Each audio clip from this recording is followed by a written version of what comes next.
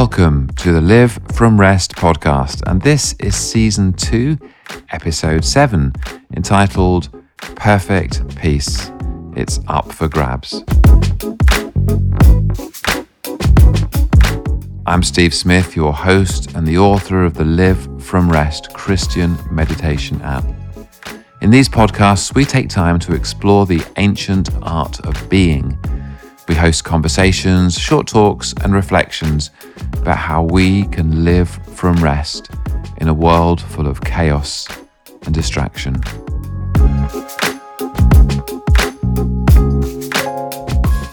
I'm sorry not to have been around for a few weeks, but today I want to share some thoughts on peace. Not just peace, but perfect peace. It's a phrase from the Bible. It's such a lovely phrase, and I believe it's got its own beautiful poetry. Perfect peace. And it's something that most of us aspire to, some of us have found. And the big deal is that perfect peace is available. It's available for all of us. It's up for grabs. And I say that with some experience in the subject, which I'm really grateful for, but with confidence because the Bible says so. And I also want to look at why many of us don't have the peace that we should have. And I'm going to suggest a few practical steps that we can take to help us find that peace. I underwent baptism, believer's baptism, over 40 years ago. And that's quite a scary thought. I was a young man at the time. And the pastor of the church gave me Isaiah 26, verse 3 as my baptism verse. In those days, we had the RSV, the Revised Standard Version, and I think that was probably the most up-to-date English version that we had. And the words of the verse are these in the RSV: "Thou dost keep him in perfect peace, whose mind is stayed on thee, because he trusts in thee." This is a verse from a song to God declaring that God will keep the man or the woman who's focused on him in perfect peace. I learnt this verse and I memorized it along with the next verse, verse 4, which is this: "Trust in the Lord forever, for the Lord God is an everlasting rock." It is such a powerful message. So I'm going to read it to you again, this time in the ESV, the English Standard Version, which is a more up-to-date version of the English Bible. "You, God, you keep him in perfect peace, whose mind is stayed on you because he trusts in you." I sometimes like to look things up on the Interlinear Bible, which is available online, and where we read perfect peace, the Hebrew is shalom, shalom, double shalom. I'm aware of lots of verses in the Bible which talk to us about peace. And so I did a little search on the subject and found so many verses all the way through the Bible. There are so many encouragements for us to know the peace of God. And here's just a couple. Psalm 4, David says, "In peace I will lie down and sleep, for you alone, Lord, make me dwell in safety." And a really well-known and lovely verse from John chapter 14. Jesus says, "Peace I leave with you, my peace I give you. Not as the world gives do I give you. Let not your hearts be troubled, neither let them be afraid." So here's the question. With so much biblical emphasis on peace, and there really is that emphasis, why are so many of us anxious, afraid, and troubled? So you may have heard me say before, my main line of work is helping people in addiction. I'm a doctor specializing in the field of substance misuse, which effectively means that I end up prescribing large doses of very powerful drugs to help people stay calm, or to help them hopefully find some degree of peace from the anguish that they're otherwise in. And I also run a charity called the Keys Project, keysdetox.org if you want to look it up, which works with churches to help people deal with various types of addiction. And I'm very, very aware of how many people, including very many Christians, are addicted to substances such as drugs and alcohol, and also various behaviors such as gambling, sex, pornography, gaming. The list is really, really long. There's food, work, exercise even, all sorts of addictions that are dysfunctional ways to help us deal with minds that are troubled, distressed, anything other than having minds that are experiencing perfect peace. In that lovely verse in John chapter 14, in the context of receiving peace, it's interesting that Jesus says, "Do not let your hearts be troubled, neither let them be afraid." And it seems to me that Jesus is saying that it is in our power to not let our hearts be troubled. So if you're a Christian listening to this and your mind is troubled, I want to suggest to you that this is actually good news. It's really good news, because if you believe the promises of God, you need to believe that it's possible to exchange a troubled mind for a mind that experiences perfect peace. Jesus says, "My peace I leave with you." Jesus also says these well-known words, "Come to me, all you who are weary, and I will give you rest." So how do we do it? How do we get that rest? How do we get that peace? And there are lots of things we could consider, and maybe I'll touch on a few things, but I believe the biggest deal is taking hold of the way that we think. We need to stop and believe that we can really change the way that we think, and that can have enormous benefits. For some, there is going to be a place for therapy. I totally accept that, and I often advocate that in my work. There's a place for medication, and again, I have prescribed medication for depression and anxiety many times in the past. And there are other practical things we can do. We can make sure that we rest more, exercise, eat well, spend less time on screens. Maybe that's a big deal. And go to bed on time. Lots of practical things we can do to be more rested. But nearly all of us need to put some serious time and effort into looking at the way we think. And if again you're listening to this and not walking in peace, I want you to believe that things can become seriously better by a few simple steps in relation to the way you think. Paul said to the Romans, you'll know these words, "Be transformed by the renewing of your mind." And the Greek word that's used for transformation is exactly the same English word that we use to describe the transition of a caterpillar into a butterfly, and that's metamorphosize. Jesus says we can be metamorphosized by changing the way we think.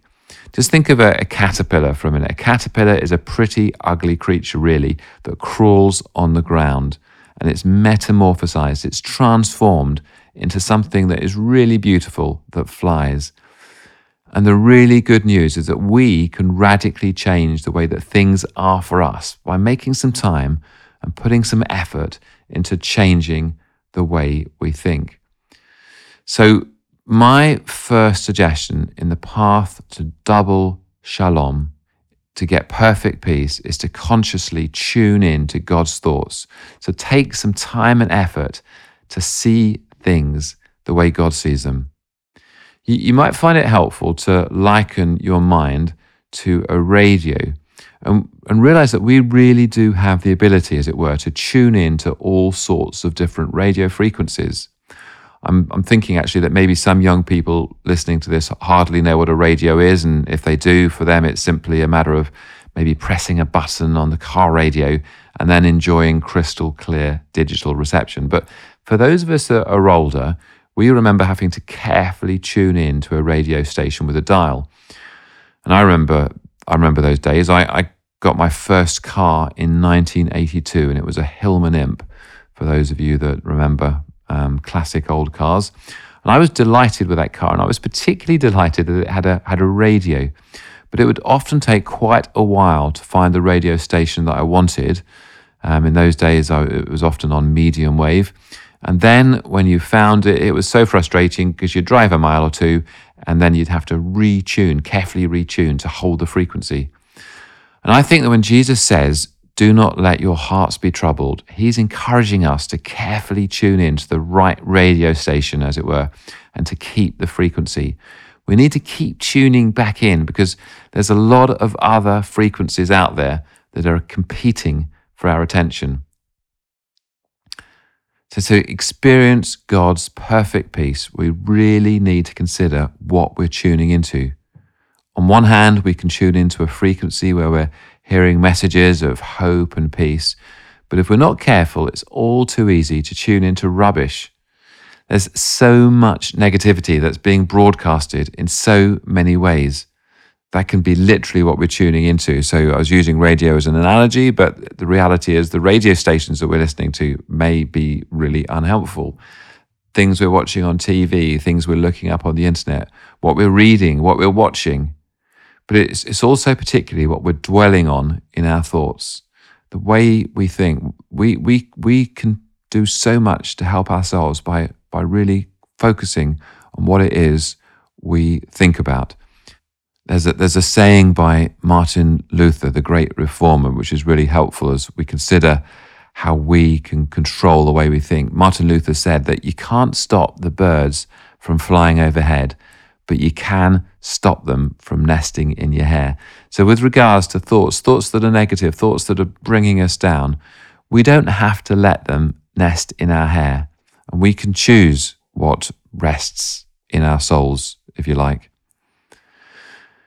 Another powerful message in the battle for peace is to realize that when we know God, for every negative thought or situation, there really is something opposite and wonderfully positive that we can focus on instead.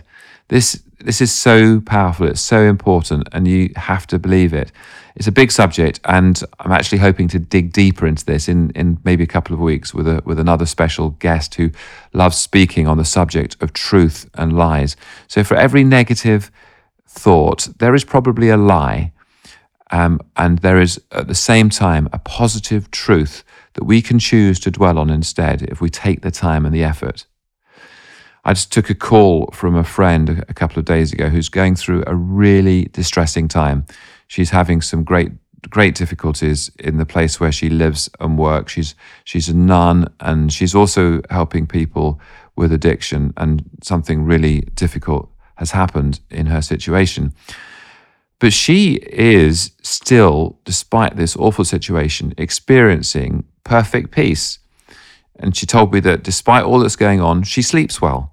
And what she's doing is she's choosing to repeat the first line of the song, In Christ Alone. She just repeats to herself these words, in Christ alone, my hope is found. He is my light, my strength, my song. And we can do that. We can take a verse, or we can take these words from this song and repeat them to ourselves to help us to overcome the negativity that's fighting for our attention. And here's another suggestion, which is also worthy maybe of another whole conversation, and that is to rejoice and to give thanks regardless of your circumstances, which is what I guess my friend was doing anyway. And this also is a repeating theme in the Bible.